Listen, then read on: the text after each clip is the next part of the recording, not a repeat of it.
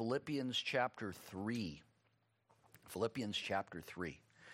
Let me just lead us in prayer again. Father, thank you once again for this opportunity for us, your beloved children, to come together and worship you. And we have worshiped you in prayer. We have worshiped you in singing.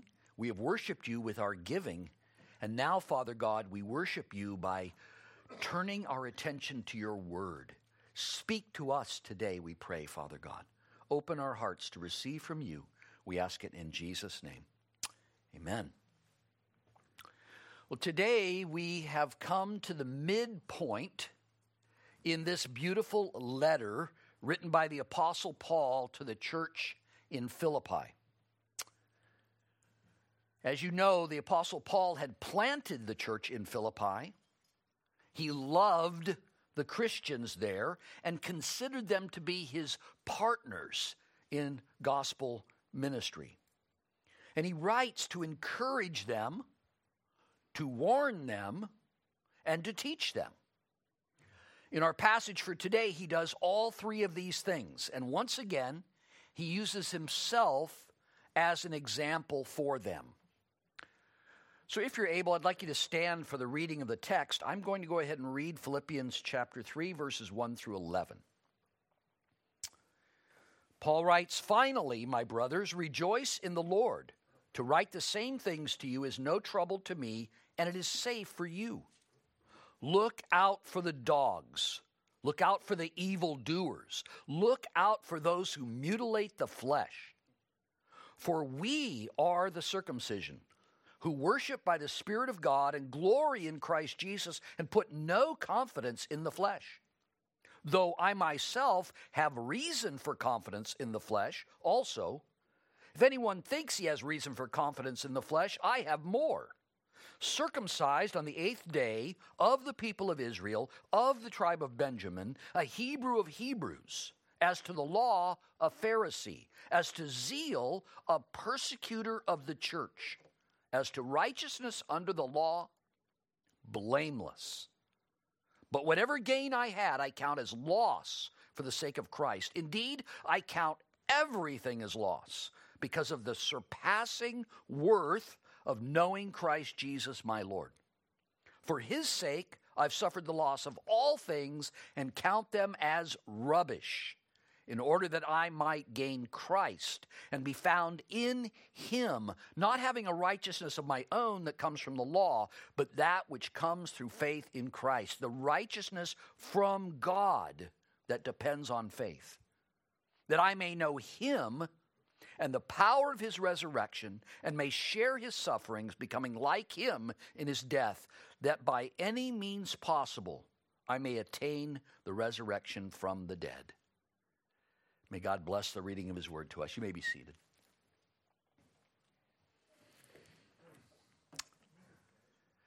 So in this chapter, Paul begins by calling upon the Philippians to rejoice in the Lord and beware of false teachers, to give up any form of self-righteousness and to gain Christ and his righteousness, and then to press on to know Christ in an even greater way. He starts off in verses 1 through 3, commanding them to rejoice and to look out. Finally, the word here is better rendered so then or now then. It's a word of transition, not a word of conclusion. So then, my brothers, rejoice in the Lord. Paul is transitioning here to a new topic, but before he gets into that, he commands believers to rejoice, note, in the Lord. We know that joy is a major theme in this letter. Paul uses one or another form of the word for joy 16 times in these 4 chapters. Here, he reminds them that their joy is found where? In a relationship with our Lord Jesus Christ. It is those who are in Christ who have a reason to rejoice. Therefore, True rejoicing, no matter the circumstances, is a mark of the true followers of Christ. For we are in him, and that gives us cause to rejoice no matter what. Amen? Paul now turns to a major theme in this letter, a warning to look out for false teachers and their false teaching. And we see that he is actually reminding them of a subject that he has already spoken or written about before. But for their safety, he is reminding them once again to be on their guard against the Judaizers, the false teachers who wanted to force Christians to follow all of the rules and regulations of Judaism that they, the false teachers, thought were necessary in order to earn salvation. Paul says, look out for the dogs. Look out for the evildoers. Look out for those who mutilate the flesh. Paul first describes these false teachers as dogs. And the word he uses here is not the word for your beloved pet. This is the word for the wild scavenger dogs that ran in packs and plagued ancient cities. They were despised by all, and so this word was used as a derogatory term for those who were considered spiritually unclean. In fact, that's how the Jews referred to the Gentiles. They called them dogs. He was warning the Philippians to be aware of these Jewish false teachers because they were truly the wild dogs. Wild dogs are vicious and dangerous and should be avoided. Paul is saying the same thing about these false teachers. Be wary. Be on your guard. Now, Paul's words may seem harsh and unloving in today's climate of tolerance and diversity. Even some in the church today consider it to be unloving and divisive to point out doctrinal error. Imagine that. Yet truth and love are not mutually exclusive. And followers of Christ are called to both. Jesus himself warned against false teachers. He described them as those who come to you in sheep's clothing, but inwardly they are ravenous wolves.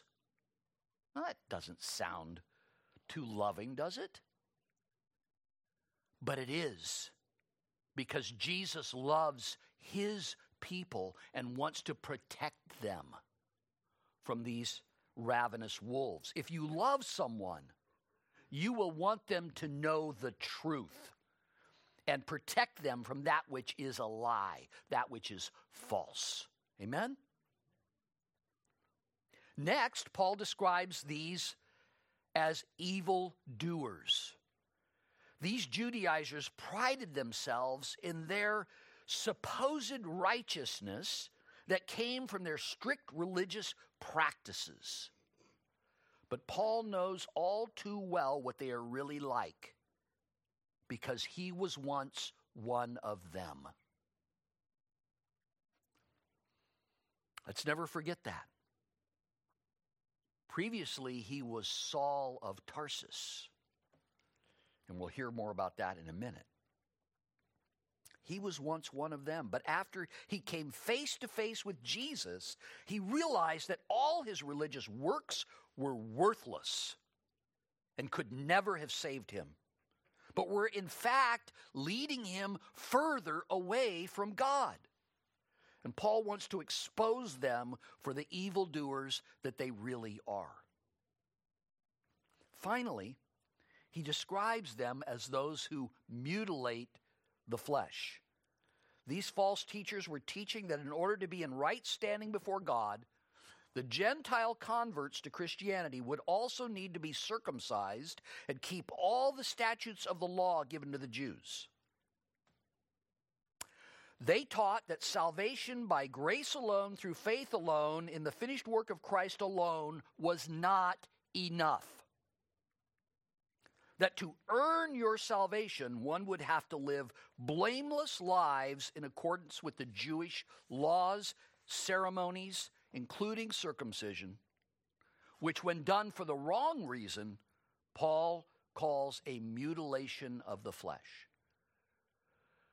This word here, mutilation, is different than the word for normal circumcision.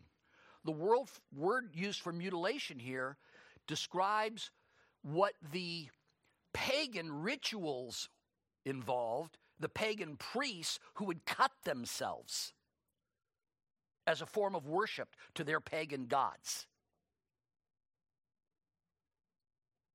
Now, in Paul's previous letters, he had written on this very important topic, distinguishing between true circumcision of the heart done by the Holy Spirit and false circumcision, which was simply cutting off some flesh.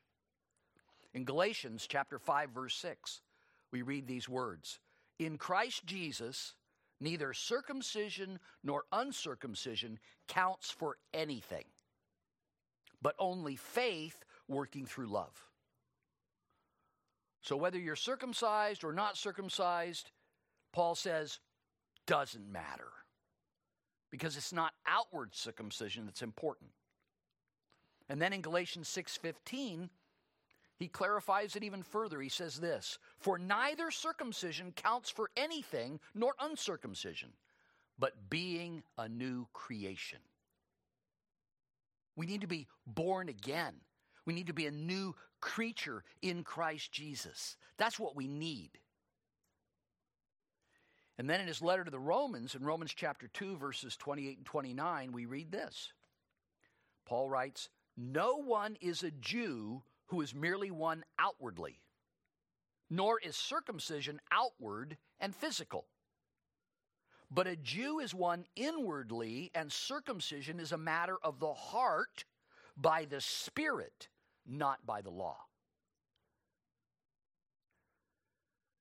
Circumcision was an outward sign of the old covenant, just as baptism is an outward sign of the new covenant. Does baptism save anyone? No. No. Baptism doesn't save anyone. Did circumcision save anyone? No. Okay? What has to happen is the heart has to change. The true circumcision is done by the Holy Spirit, who cuts away the sinful heart and replaces it with a heart that desires to love Christ.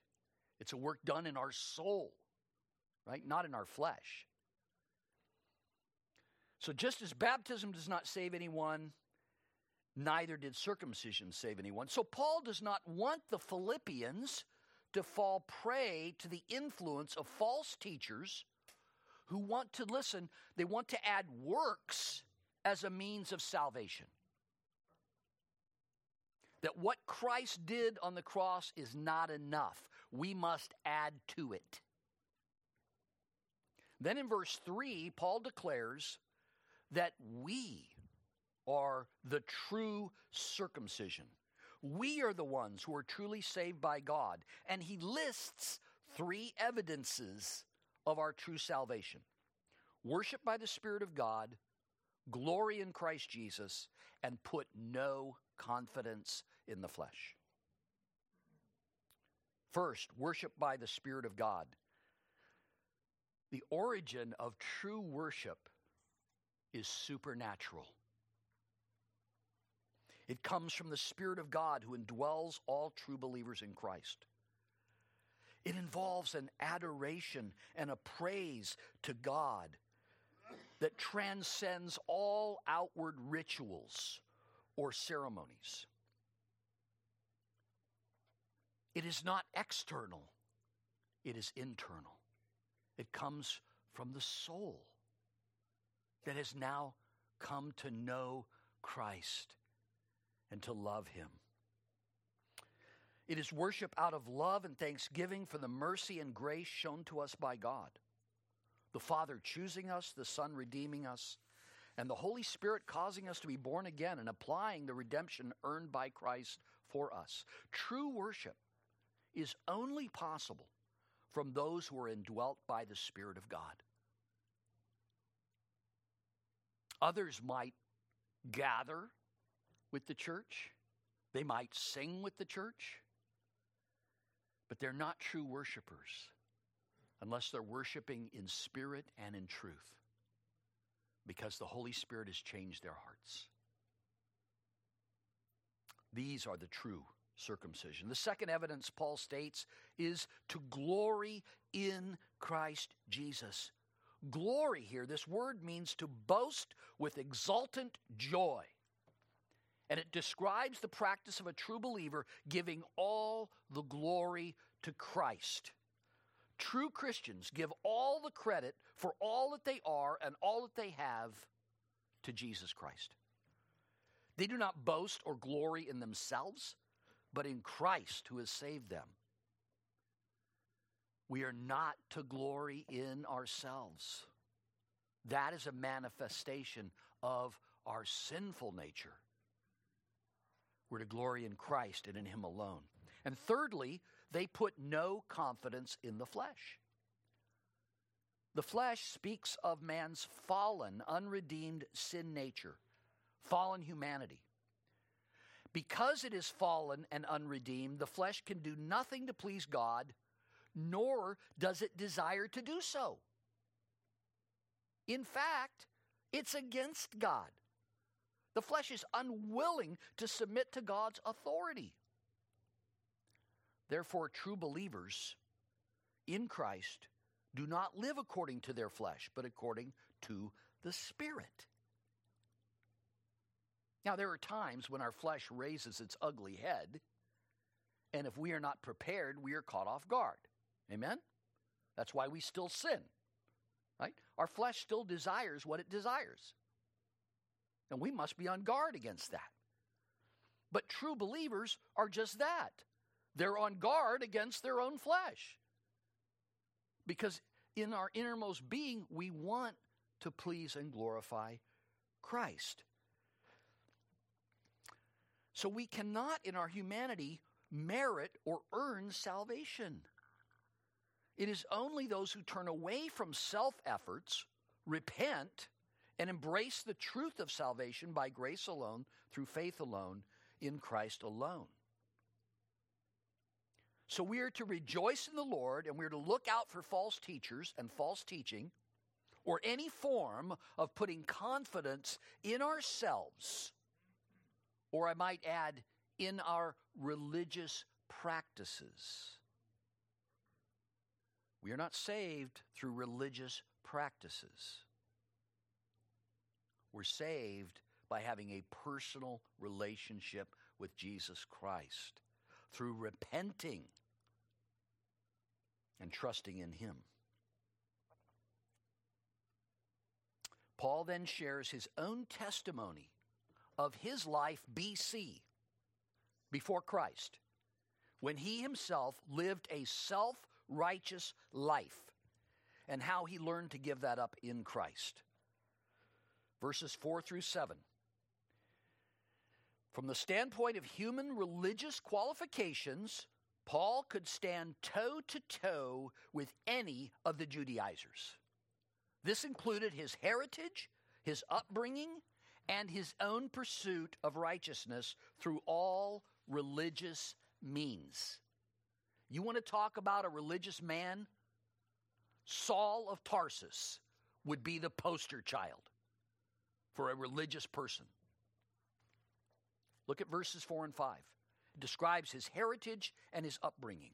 His heritage, circumcised on the 8th day, of the people of Israel, of the tribe of Benjamin, which was one of the most prominent tribes in Israel. So he has the perfect birthright. What about his upbringing? He's a Hebrew of Hebrews. This indicates that although he was born and raised in Tarsus, outside of Israel, his parents brought him up as a Hebrew, including the Hebrew language. In customs, in education, in language, they lived as Hebrews, as Jews among the Gentiles. They did not allow the Gentile practices in their family, in their home. Not only that, but he was raised to be a Pharisee. His parents were Pharisees, and they raised him to be a Pharisee. To become a Pharisee was to be completely devoted to every aspect of obedience to the Old Testament law and the rabbinical teachings. They were the strictest, most legalistic sect of Judaism. And that was Saul of Tarsus. And then in verse 6, he describes his pursuit of righteousness. He says this, as to zeal, a persecutor of the church. Saul, again his Jewish name, showed his zeal for God by persecuting the followers of Christ wherever he could find them. The Jews viewed zeal as the supreme religious virtue. To be zealous meant to love God and to hate that which offends God. Paul's zealous but misguided love for God caused him to hate and persecute Christianity with all that was within him. And then he goes on, as to the righteousness under the law, blameless. Wow. Who can make that claim? Well, apparently Saul. Before his conversion, Saul had lived a life of outward conformity. Note that, outward conformity to the laws of Judaism. Those who observed his life would have found his behavior to be blameless. No one could bring a charge against him. That's quite a statement. By all outward appearances, Saul was a model Jew who followed every teaching and precept and ordinance of the Jewish religion. Yet, he did not truly know God. He did not know how to truly please God or live for God. Think about that. This is a Jew practicing all the tenets of Judaism. And he doesn't even know God. He looked perfect on the outside, but on the inside, nothing but dead men's bones. He was the prototypical whitewashed sepulcher, where they would whitewash the tomb. It looked great on the outside, but on the inside, dead men's bones. But God, something happened to Saul when the risen and glorified Christ appeared to him in a blinding light on the road to Damascus. Saul was knocked off his high horse of self-righteousness and realized that he had trusted in religion and that trust was worthless. Even worse, he had been zealous to please God and tried to do so by persecuting the Son of God, Jesus, the one sent by God to be his Messiah. Talk about your world being turned upside down in a moment. Saul cries out, "Who are you, Lord?" "I am Jesus, whom you are persecuting." His entire world was turned upside down. And as he now writes in verse 7, "But whatever gain I had, I counted as loss for the sake of Christ."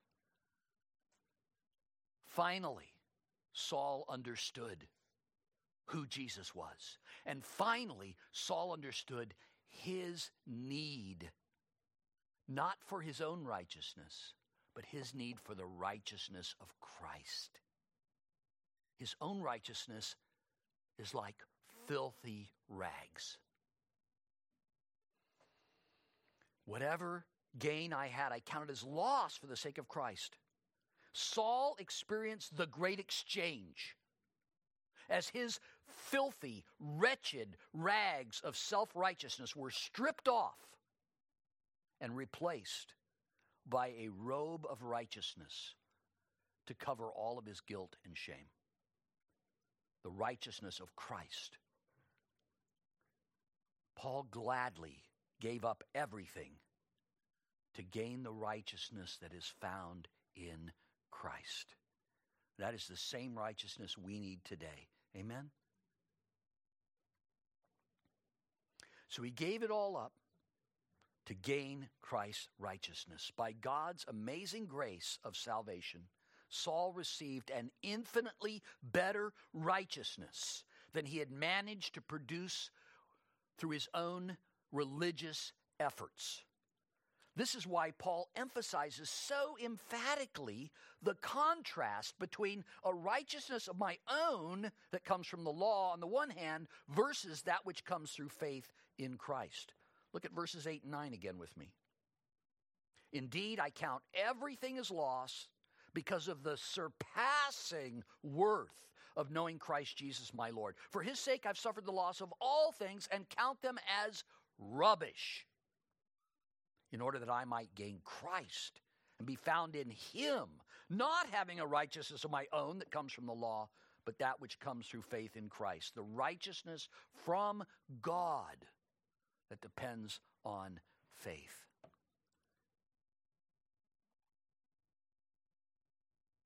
The righteousness we need can only come through faith in Christ.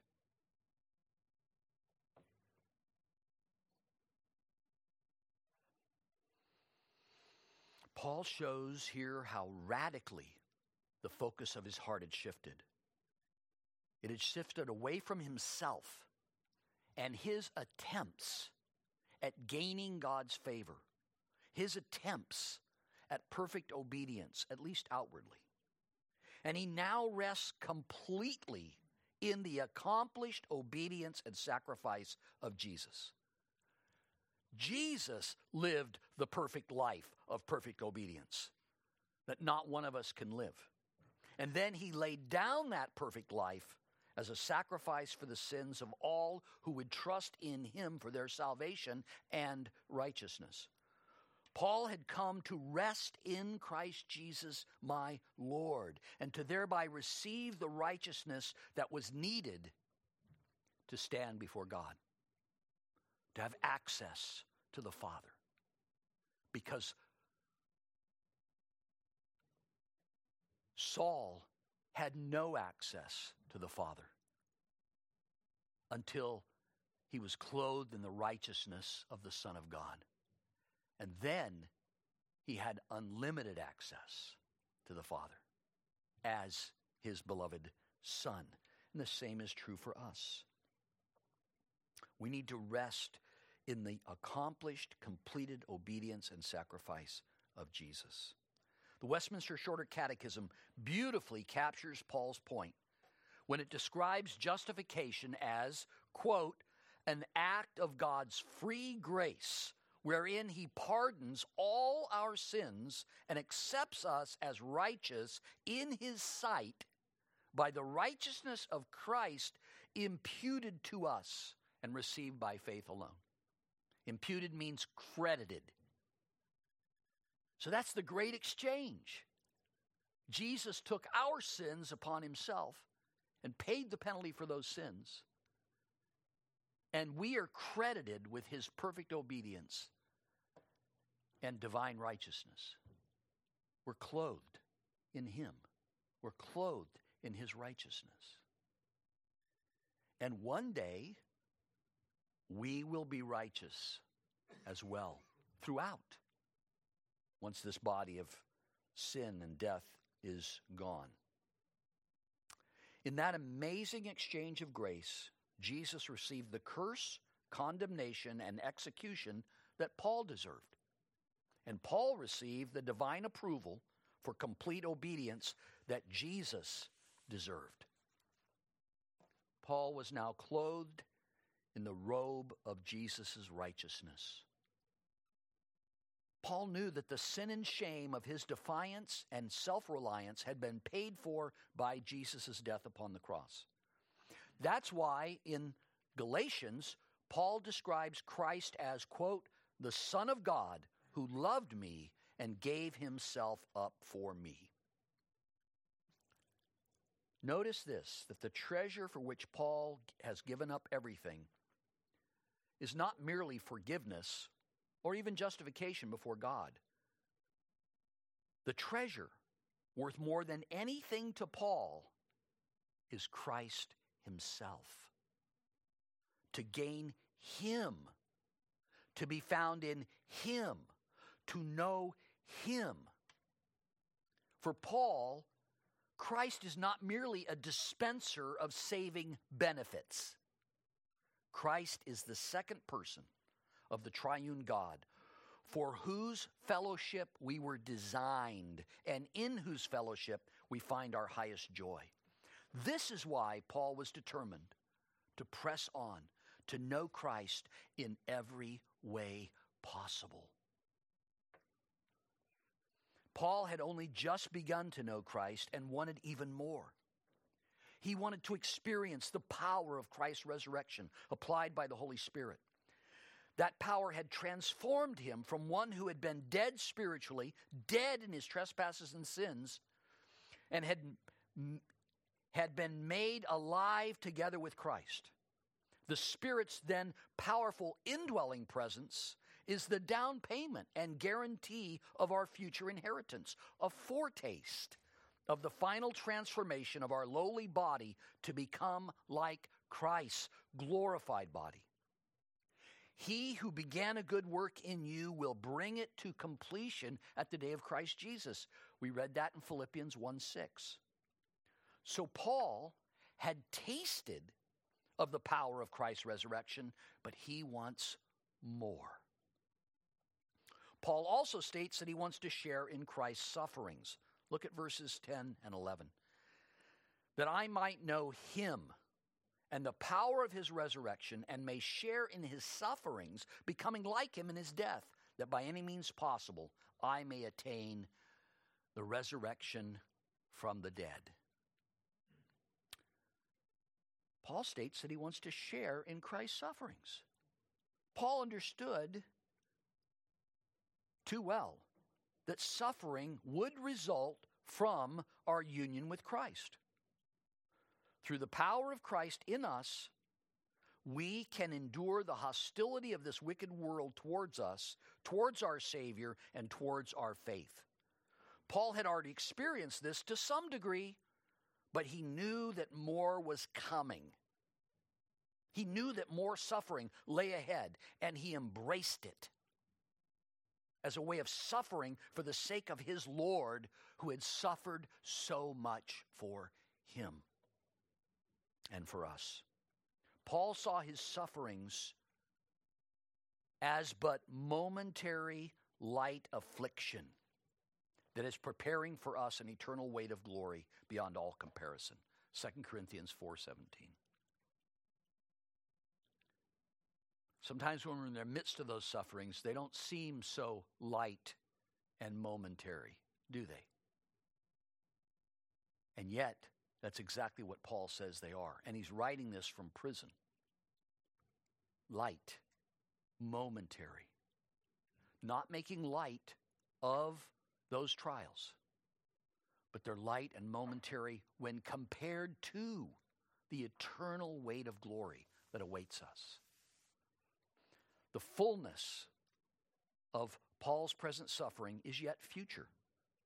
For Paul, he anticipates becoming like him in his death.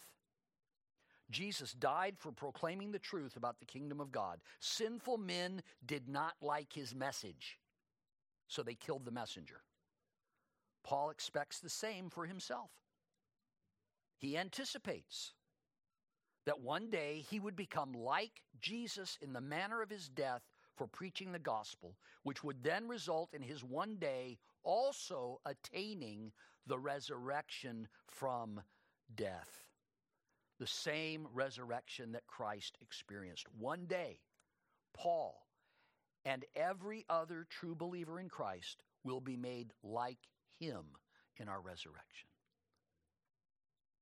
One day, every true believer in Christ will be raised from the dead and receive a glorified body like our Lord. We will be raised in glorified bodies. And in that regard, we shall be like Christ. I don't know about you, but I look forward to that. And this was something that Paul looked forward to as well. In a couple of weeks, as we continue through this letter, we will see that in the next few verses, Paul knew that he had not yet reached perfection in Christ. So what did he do? He pressed on to know Christ in a deeper way and to be even further conformed to the image of Christ. And we should do the same. Amen? How many of you are perfect today? Perfect.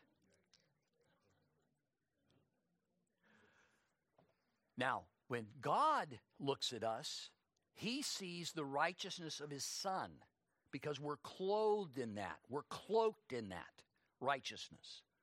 But we know the reality is we are not yet just like Jesus, are we? But that should be our goal. That should be what we are striving to do. Not to be saved, but because we are saved. These things that Paul wrote to the Philippians apply equally to us today. We are also to rejoice in the Lord and look out for false teachers and false teaching that would lead us astray. We are also called to give up all of our self-righteous thinking and behaviors and instead trust fully in the death, burial, and resurrection of Christ for our salvation. And that is what gives us a right standing before God. And we are called to press on to know Christ and to live in fellowship with him, sharing in his righteousness, sharing in his life, in his church, in his sufferings, and even in his death itself.